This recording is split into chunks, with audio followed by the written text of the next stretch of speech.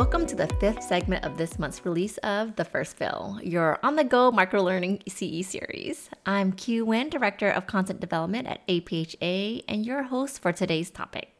Let's get into it. In July, the FDA approved a long-acting monoclonal antibody, Nirsevimab, for the prevention of RSV in children. Now, RSV is associated with lower respiratory tract infections, or LRTIs, among the very young as well as the older adults. Now, RSV is so common that most children are infected during their first year of life. But here's the thing, RSV doesn't discriminate. While premature infants face a higher risk of RSV-associated hospitalization, 3 times that of term infants, it's important to note that RSV remains the leading cause of hospitalization among healthy term infants. Previously, we only had palivizumab for prevention, but its use was limited to a specific subset of infants and required monthly dosing during the RSV season. ACIP convened in August and made the recommendation that Nirsevimab should be administered to infants less than 8 months who are born during or entering the first RSV season. These recommendations align with those of the American Academy of Pediatrics for palivizumab. So that's Nirsevimab, 50 milligrams for infants weighing less than 5 kilograms and 100 milligrams for infants weighing at least 5 kilograms. Infants and children aged 8 through 19 months who are at an increased risk for severe RSV disease, such as those who are severely immunocompromised, should also receive it at 200 milligrams as they enter their second season. Now, based on the usual pre-pandemic RSV patterns, this means the monoclonal antibody could be administered in most of the continents of the United States beginning October through the end of March.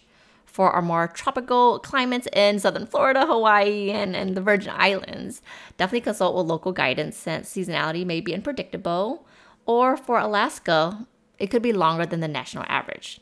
And yes, Nirsevimab can be co-administered during the same visit with other routine vaccines, if anyone happens to ask.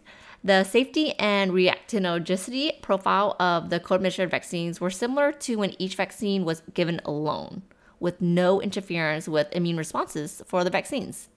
Now, let's delve into its efficacy and safety. Among infants entering the first RSV season across 2 clinical trials involving preterm, term, and late-term infants, the pooled efficacy results are available.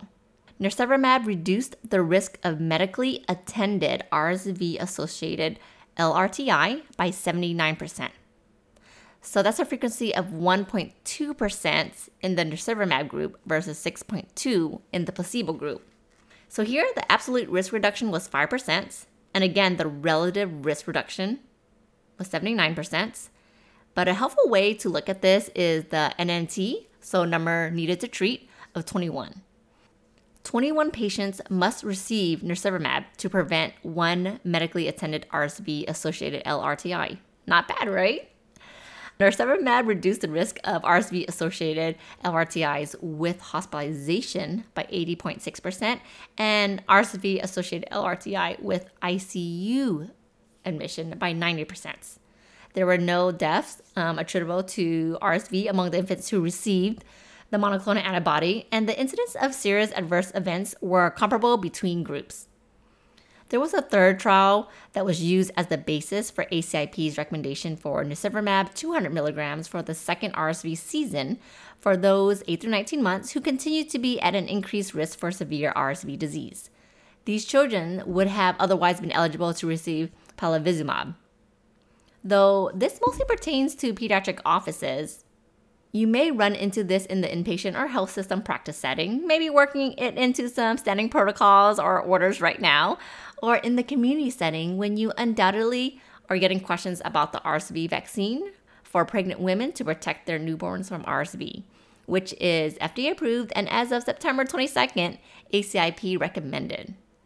An important note here, most newborns and infants will not need both the maternal vaccination and monoclonal antibody administration.